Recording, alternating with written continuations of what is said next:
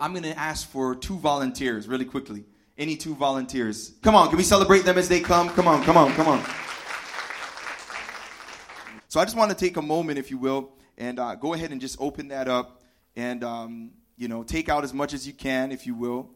As you can see, and for those who are listening, this is a lump of Play-Doh. And so, you don't have to take out all of it, as much as you can. I just want you real quickly, just make something out of it. Just go ahead and make something. Let's see your creative juices go to work here. Okay, let's see what this is going to turn out to. Put those things you learned in kindergarten to practice. Here we go. Yeah, let's hear some guesses. Come on, let's hear some guesses. Fried dumpling. Somebody's hungry this morning. Cool. So what are we thinking? Okay, that was fast. Man, you must have got an A in kindergarten, Dwayne.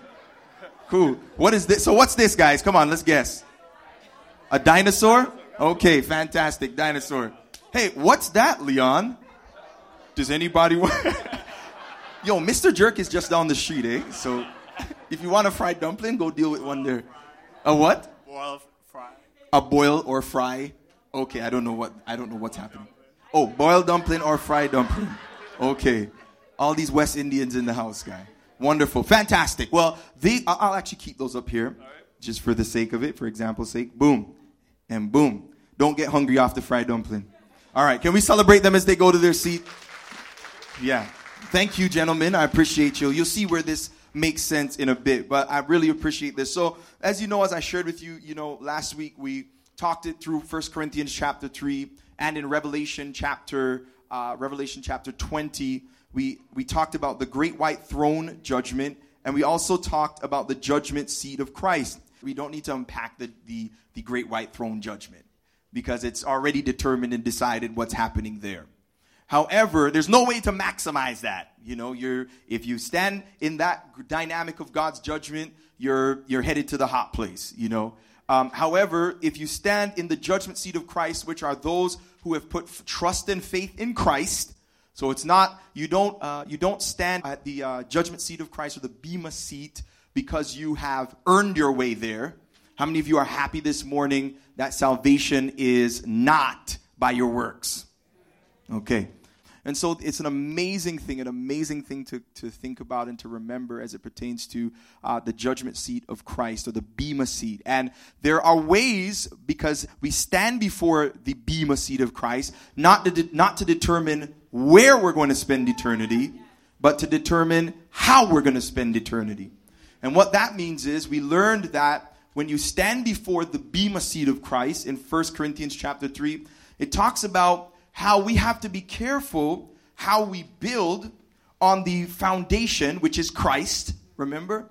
And the way in which we build, what we do with our lives after we've gotten saved, after we've given our lives to the Lord, it determines whether or not when we stand before Christ, yes, we're headed for heaven, but it determines whether we receive rewards, everybody say rewards, or we receive loss. Everybody say loss. So he talks about how our works will be tested by proverbial fire. In other words, he's going to judge what we've done, whether good or bad, even as believers. Everyone has to give an account, and we receive rewards, or your life can go up in smoke and you just make it into heaven. And I told you, and I challenged you guys to understand that, it's not enough, and it shouldn't be your goal just to get to heaven. Heaven is not a goal, it's a gift. And so now I'm not living to get to heaven. Jesus did that when I put trust and faith in him. But I have a responsibility to steward everything that he's put in my hand and build with it upon the foundation of Christ in a way that when I stand before him, right, and my work is tested, it will last. And not only will it be proven that it is godly work, but it also will get me rewards, the Bible talks about. And so many of us, we don't see these parables in Scripture. And I think that it's really, really cool for us to unpack them. This one in Luke chapter 19. Did you turn there? So Luke chapter 19, it's also going to be on the screen for you. Verse 11 and onward, I want to unpack this.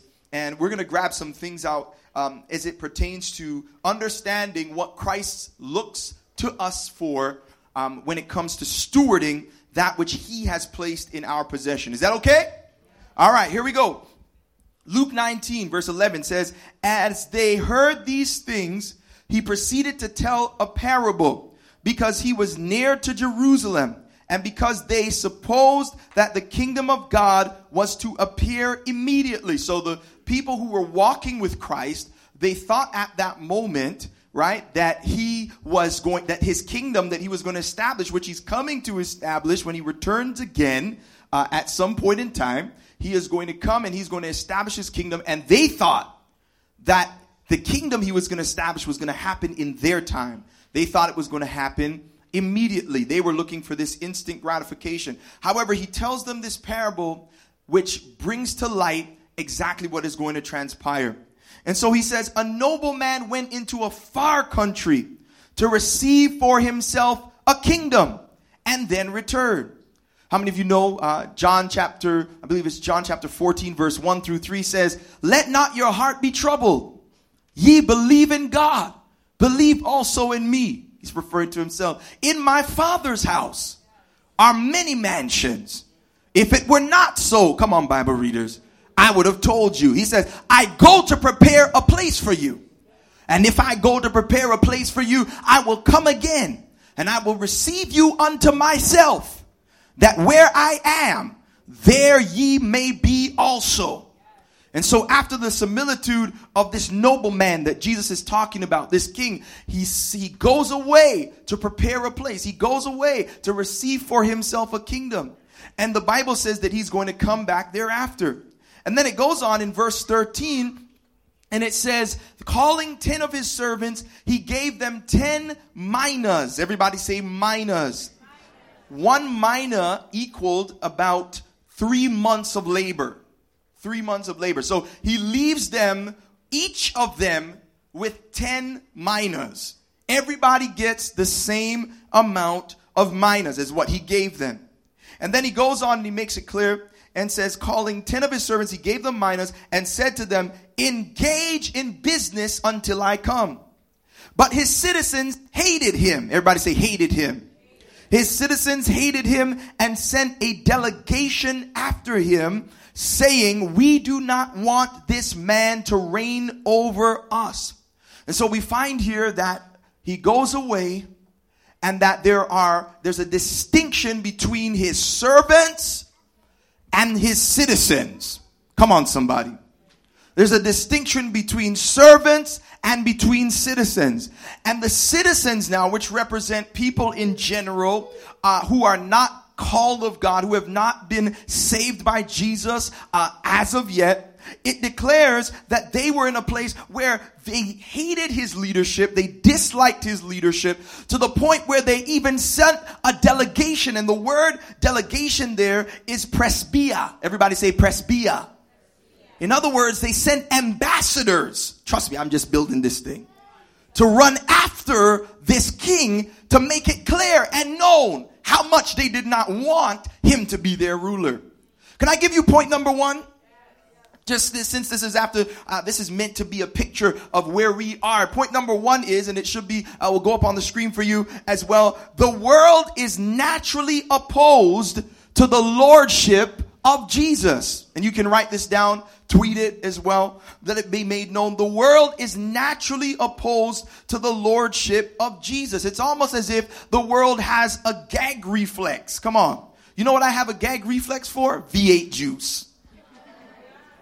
Guy, as much as I love smoothies and all of that stuff and whatever, I just cannot, man, I don't know. Guy, if I wanted vegetables, I would just, yam them or cut them up and eat them, or whatever. I don't understand. For me, just that thing to me tastes disgusted. And so the thing is, for me, I have a natural gag reflex to V8 juice. I don't know what you have a gag reflex for or what you can't stand. But this is the natural tendency of the world towards Jesus. The fact of the matter is, and some of you are saying, well, no, I think Jesus is cool, and usually the issue is that we think Jesus is just as cool as Buddha. And so we're cool with Jesus if he's just as cool as Siddhartha Gautama. Come on, somebody. as long as he's as cool as Krishna, as long as he's as cool as Muhammad, then we're cool with, the world is cool with Jesus. But as soon as you start talking about the fact that Jesus is not just a way, but he's the only way. Because along with him being the only way also comes some things that he asks and requires of us. And so when it is that the world hears the stance of Jesus, oftentimes they have a gag reflex to Christ and to who he is. And the sin that we are born in, it rejects or it dislikes Jesus. But you can't put the Jesus of the Bible in the same group with Buddha and Krishna and all of them, because he says in John 14:6, I am the way, the truth, come on Bible readers, and the life, and no one will come to the Father but by me.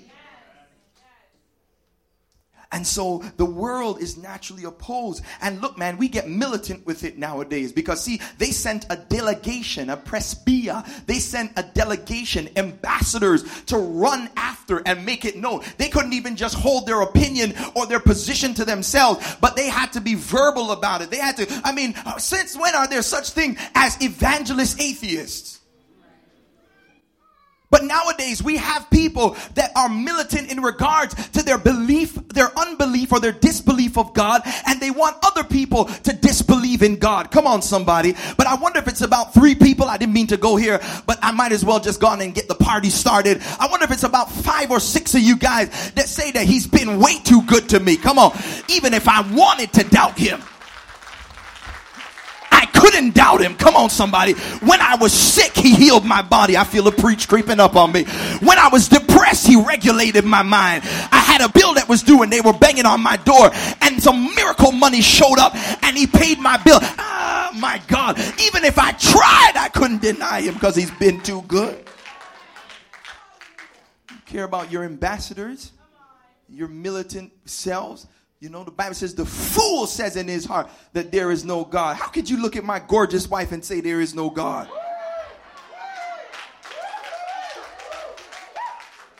How could you go on the island of Barbados and go and see all the beauty that's there, or Jamaica, don't shoot me, or any of those, and say that there is no God? Come on, somebody. Look at all you beautiful people in this place. Look at all the way that your body is wired. Come on, church. Look at the way. Do you know how intricate your eyeball is? Do you know the fact that if we were any closer to the sun that we would disintegrate, and if we were any farther away that we would freeze? Come on, church, this morning. You ought to know that there is a God that's out there. And come on.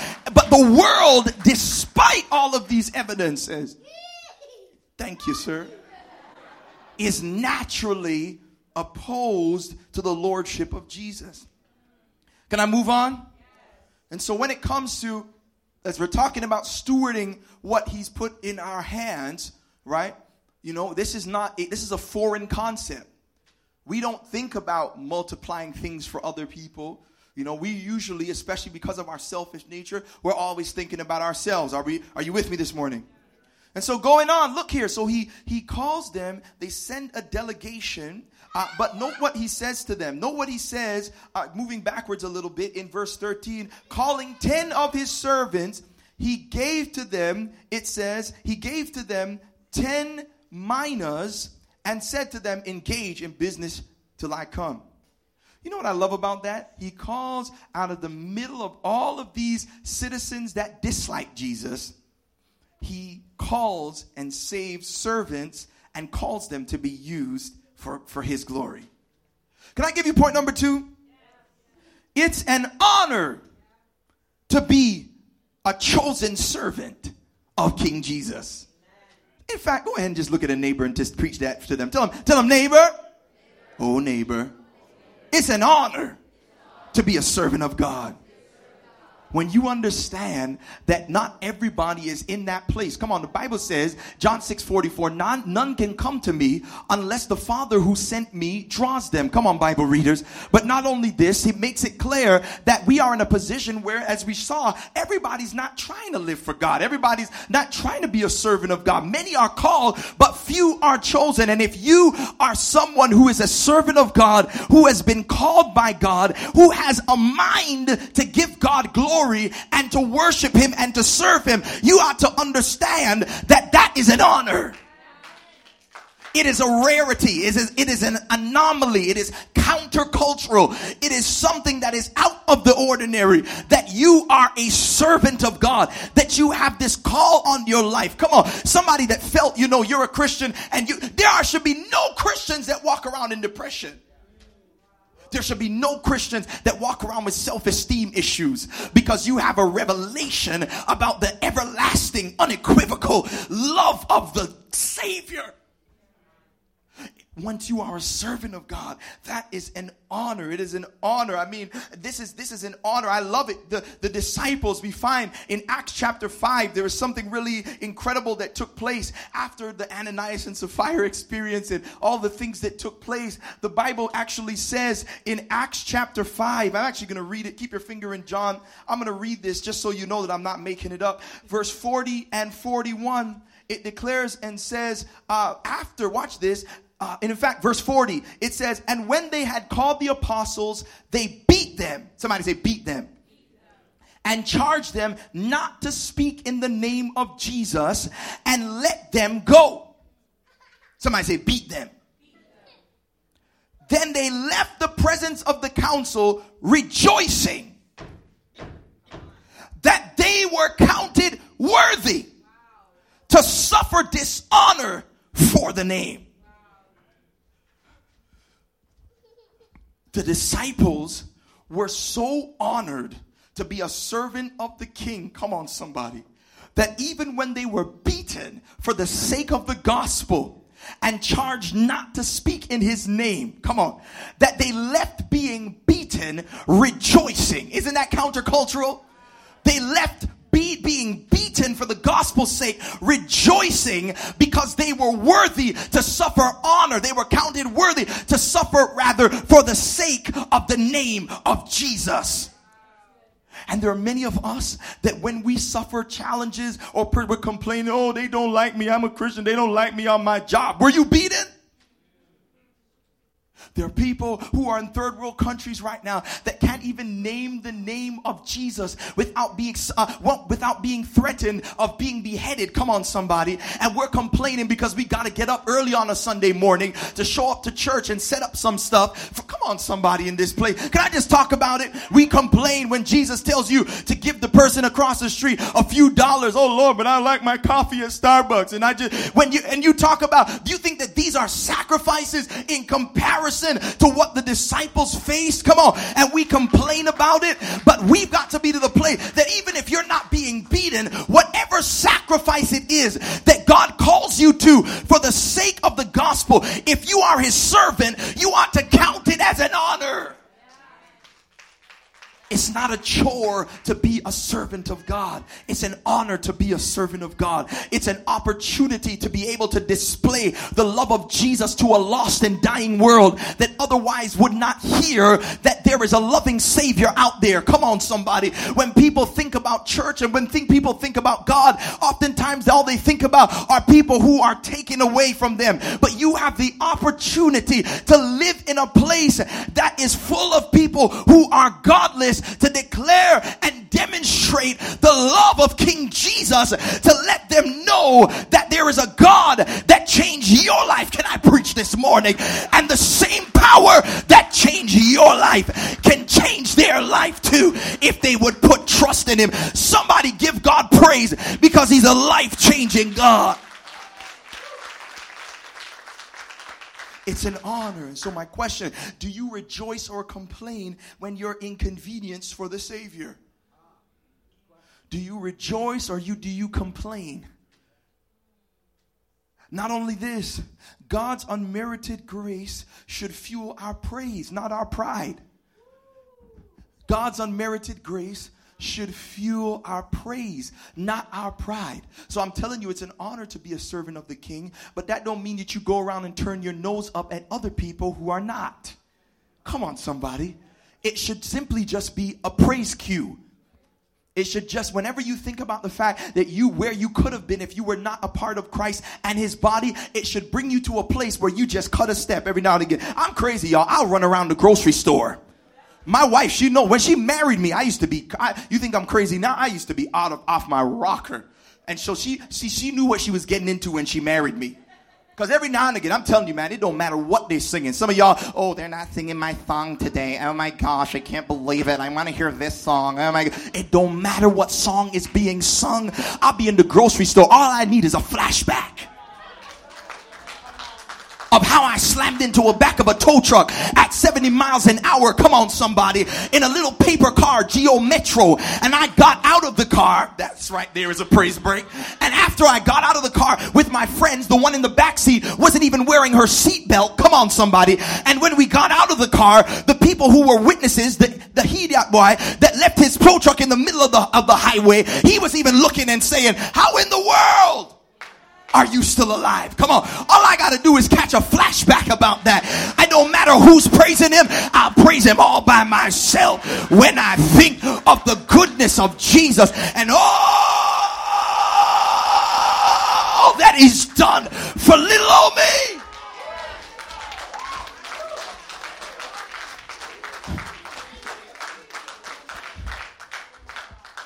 I just love him. Okay. Simmer, bring it back down to 15. So they rejoiced. And then we're moving on. So look at this now. Look at this. Look at this here. So this is really cool because he tells them, look at what he tells them.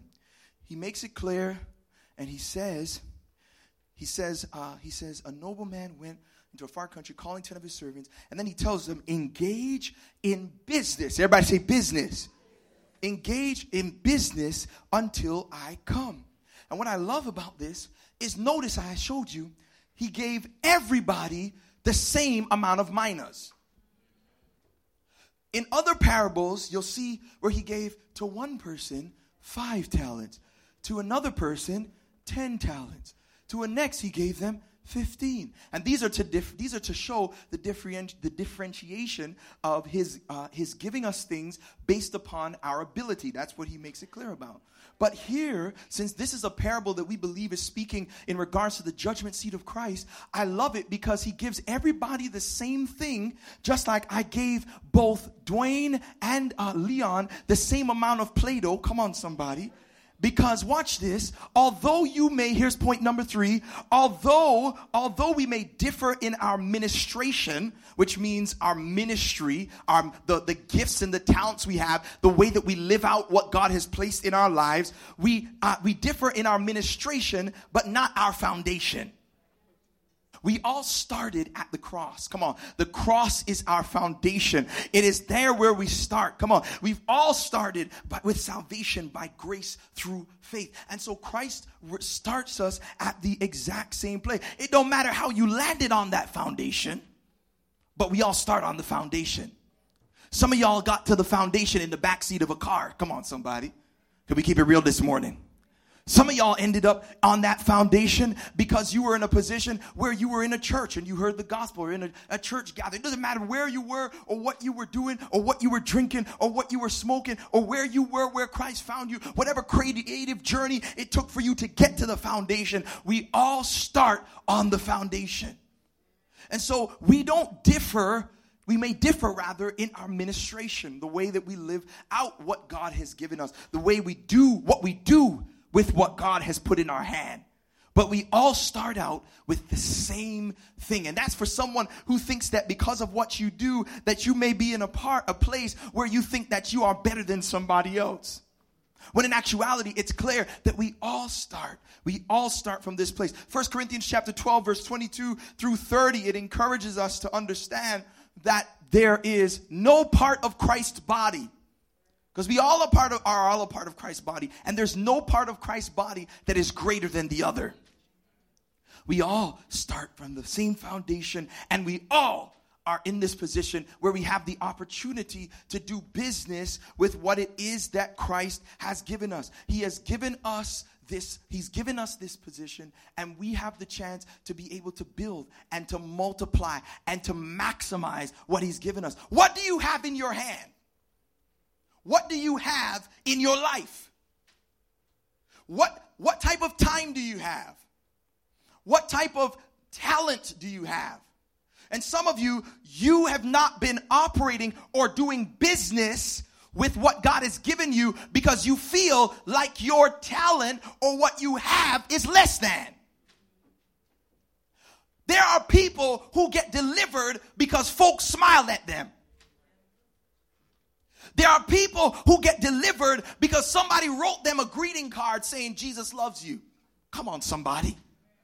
And many times we don't realize that our gifting or what God has called us to is not less important than someone else. And we may differ in our ministration, but because we have the same foundation, whatever it is that you're called to do, God can use it to advance his kingdom and to get glory out of it. And you and I have a responsibility to engage in business with that thing to the glory of God. So that God ultimately will be able to, when he returns, because we find that this is what takes place. And he says, what did you do with what I gave you? He's not going to ask you. He don't care about if he just gifted you to smile. He doesn't care if he gifted you to preach to a stadium with tens of thousands. Did you use what I put in your hands to the place where you did business with it and multiplied it? So that it's greater than what I put in your hand initially. Are you with me this morning? I just want to challenge somebody this morning, because this determines what you do with this that you were given, with this foundation, these 10 minas that we all were given, determines what happens when you stand before the judgment seat of Christ, before the bema seat of Christ. Are you still with me? And I love it because when you're talking about, you're saying, well, I don't know my purpose and I don't understand, I know that I'm talented, or I have this money in my hand, or I have this, this gift. You might be a singer or you might not be a singer, whatever it is that you know that you're talented to do and that you've been called to do.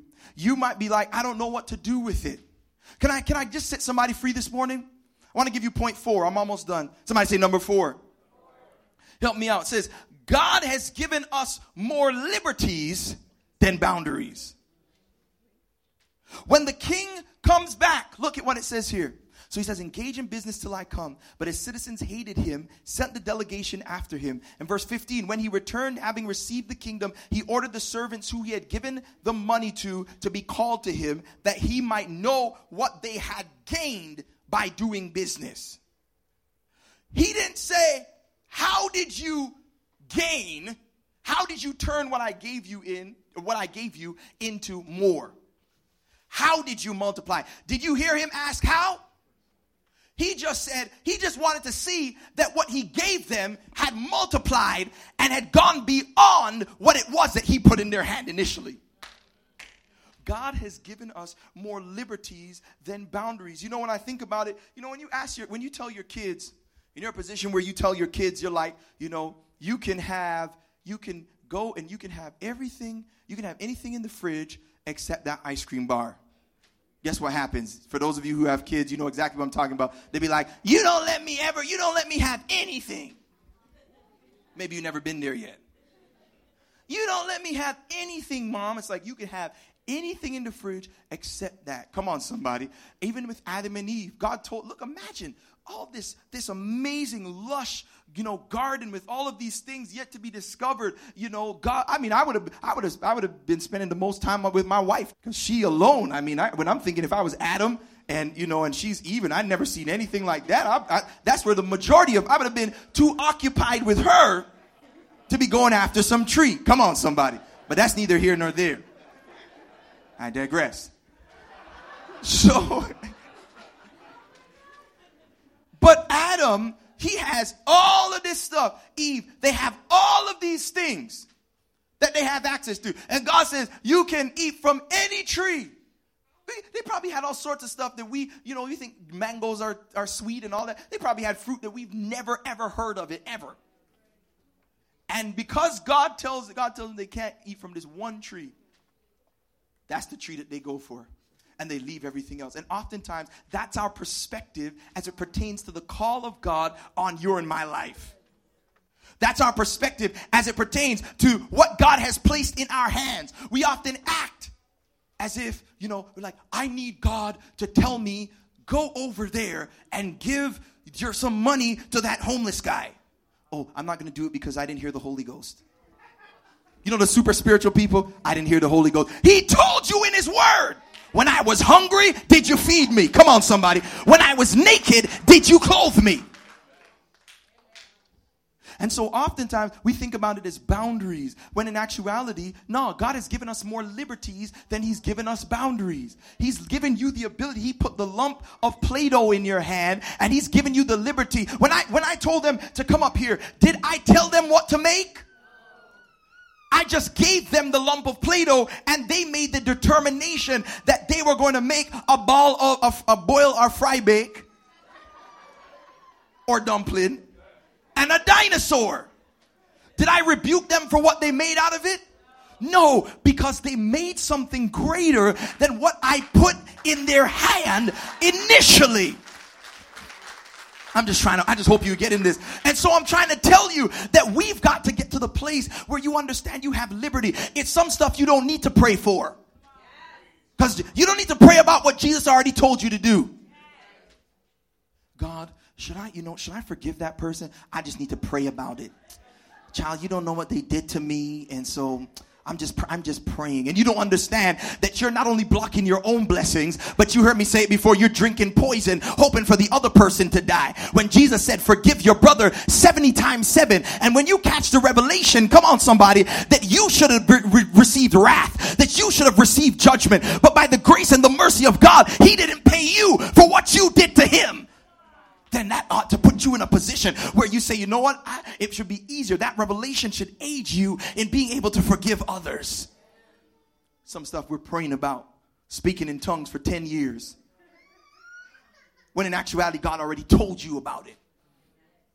And so you have liberties. Create. I just want to set somebody free today. Create. In the Old Testament, there were there were structures and there were things of this nature. There were things that were going on. And but then when Jesus shows up, Jesus changes the whole trajectory of things. And he puts them in a place where they have freedom and where they have grace and where they're able to be able to maximize what it is that has been put in their hands. And so I want to let you know you have freedom, even as it pertains to giving. In 2 Corinthians chapter 9, in the Old Testament, there were prescribed offerings. In the Old Testament, for those who have no clue what I'm talking about, is the first half of the Bible before Jesus showed up and brought grace on the scene. You know, when God was opening the ground and swallowing up people, you know. And so Jesus shows up and does some amazing stuff, brings liberty, brings freedom, brings grace, and it's great. It's so amazing. And he makes it clear that he gives us this freedom, even as it pertains to giving. He says, when he says, he who sows bountifully will reap bountifully. He who sows sparingly or less will reap sparingly. And then he goes on and he says, don't give out of necessity or out of need, right? You're not giving to manipulate Jesus, and you're not giving under pressure. He says that each person, and I'm paraphrasing 2 Corinthians 9 verse 6 and onward, he makes it clear. He says that each person ought to give as he's decided in his own mind. And so there's some of you, you're in a position where you're like, I want to give financially to church, but how much am I supposed to give? Pray about it. Ask the Lord. Budget it. Take a stab. You know what I mean? You hear what I'm saying? God is not over your neck like you have to do X, Y, or Z. He oftentimes gives us the freedom to be able to try him and to test him and to put stuff out there and see how it goes. And so some of you are waiting because of this law-based mentality that we often have. We're waiting for commands when Jesus has given you freedom to walk and be led by the Spirit and to do things, to use your creativity. Just look at somebody. Tell them you're free to be creative. Come on. You're free to be creative on how you love people. Some of you have been seeing my Bajan videos that I've been putting out. And for me, it's me again. Jesus called me to preach. And Jesus called me to play instruments and all this stuff or whatever. And he's given me the gift and the talents that he's given me. I'm going to do whatever the heck I want. Short of compromising God's word to draw attention. Come on, somebody. Because people showed up laughing at Bajan jokes, but they don't know that there's something else waiting on the other side when they get to the profile. Okay.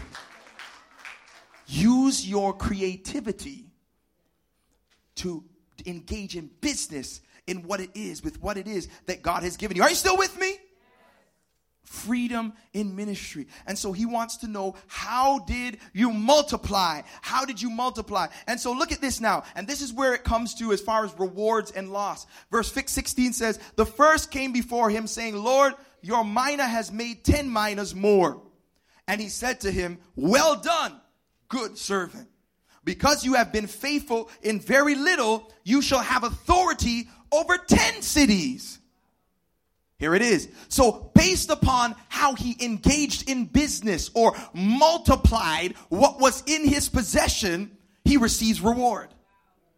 He goes beyond to being able to be over 10 cities. And realize, some of you don't even know this. You think that heaven is the ultimate. It's not just heaven. It's heaven and the new earth. Read the book of Revelation. Revelation chapter 21. Check it out. Read it. And onward, you'll see that it's not just about heaven, but God is coming back. Jesus is coming back to overthrow the enemy and to wipe out the mess that's happened on the earth and create a new earth. And Jesus is going to be king of the earth. Not just heaven, but heaven and earth is going to rule. And those who operate and who engage and multiply what it is that he's put in their hands, he's going to give them rewards based on these things. And so he goes on and he says, so he makes him faithful over more. And the Bible goes on and says, he goes on and says in verse 18, and the second came saying, Lord, your mina has made 5 minas. And he said to him, and you are to be over 5 cities. Then another came to him saying, Lord, here is your mina. Everybody say, here is your mina. Here is your mina. And he goes on and he makes it clear and he says, which I kept laid away in a handkerchief, for I was afraid of you, because you are a severe man. And take what you did not deposit. This is that over-religious person who is not led by the Spirit and is in a place where they are not operating in what it is that God has called them to do, but they have the same foundation as the other servants. Look at what happens to this person. And the Bible makes it clear and says, you take what you did not deposit and reap what you did not sow. Verse 22, he said to him, I will condemn you with your own words, you wicked servant. You knew that I was a severe man, taking what I did not deposit and reaping what I did not sow. Why then did you not put my money in the bank? And at my coming, I might have collected it with interest.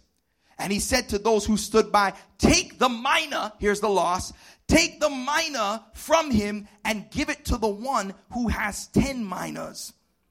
And they said to him, Lord, he has 10 minas. I will tell you that everyone who has not, even what he has, will be taken away. So here, remember, there are 2 possibilities when you stand before the bema seat of Christ.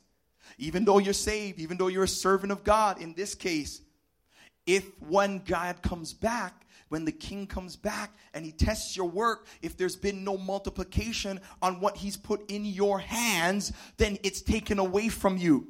Are you hearing what I'm saying this morning? And the crazy thing about it is he said, even if you were in a place of imperfection because you just didn't understand what you were supposed to do with it, you could have at least put it in the bank so I could have got some interest. In other words, even if you don't understand and you're walking in a place of imperfection, at least do something. And so this is the last point. Can I give you the last one? Here it is. Our kingdom remuneration, it's up there, it should be up there for you. Our kingdom remuneration will be based on multiplication. Multiplication, not perfection. So our kingdom remuneration, in other words, how we are repaid, right, will be based on our multiplication, not our perfection. The one dude, even if he didn't get it, he still should have done something. And so I don't know who I'm talking to this morning, and you're like, you know what? I miss it, because obviously he had a misunderstanding of who the king truly was. And consequently, he kept it and he did nothing with what was put in his hand. Are you in that position? And I'm telling you, man, even if you can't do everything, do something. Because you do not want to be found, if you are saved and you are a believer, you do not want to be found standing before the bema seat of Christ. And some of you, like I told you, you're like, oh, I'm just glad that I'm going to make it in though. Is that really the heart of someone who truly loves God? No, it's not just about getting to heaven, but it's about, I want every single thing that God has for me, and I want to maximize everything that he has put in my hands. Come on, somebody, this morning.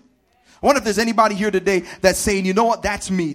I'm to the place where I'm not quitting, where I'm not giving up. I am not going to just sit around and do nothing, but it is going to be my goal and my endeavor to maximize what God has placed in my hand. And look at what happens to the enemies. The Bible says in verse 27, after he deals with his servants, but as for these enemies of mine, it says, who did not want me to reign over them, bring them here and slaughter them before me. I'm not scared of the harsh words in Scripture because they're facts and it's there. So those citizens that sent the delegation, that presbya, to go and say, we don't want you to rule over us. Those people, they end up before the great white throne. And they're thrown, as the Bible says, into the lake of fire, where the enemy, or Satan, and those who are aside from God, where they will spend eternity, ceaseless torment. And this is facts. This is Scripture. And the good news is, however, that although this is the case, that you don't have to be in that position. Come on, somebody. You can be in a position where you stand before the bema seat of Christ. You know how that happens? As I told you, it doesn't happen because of your works, but you get to that place and that foundation by putting trust and faith in Christ.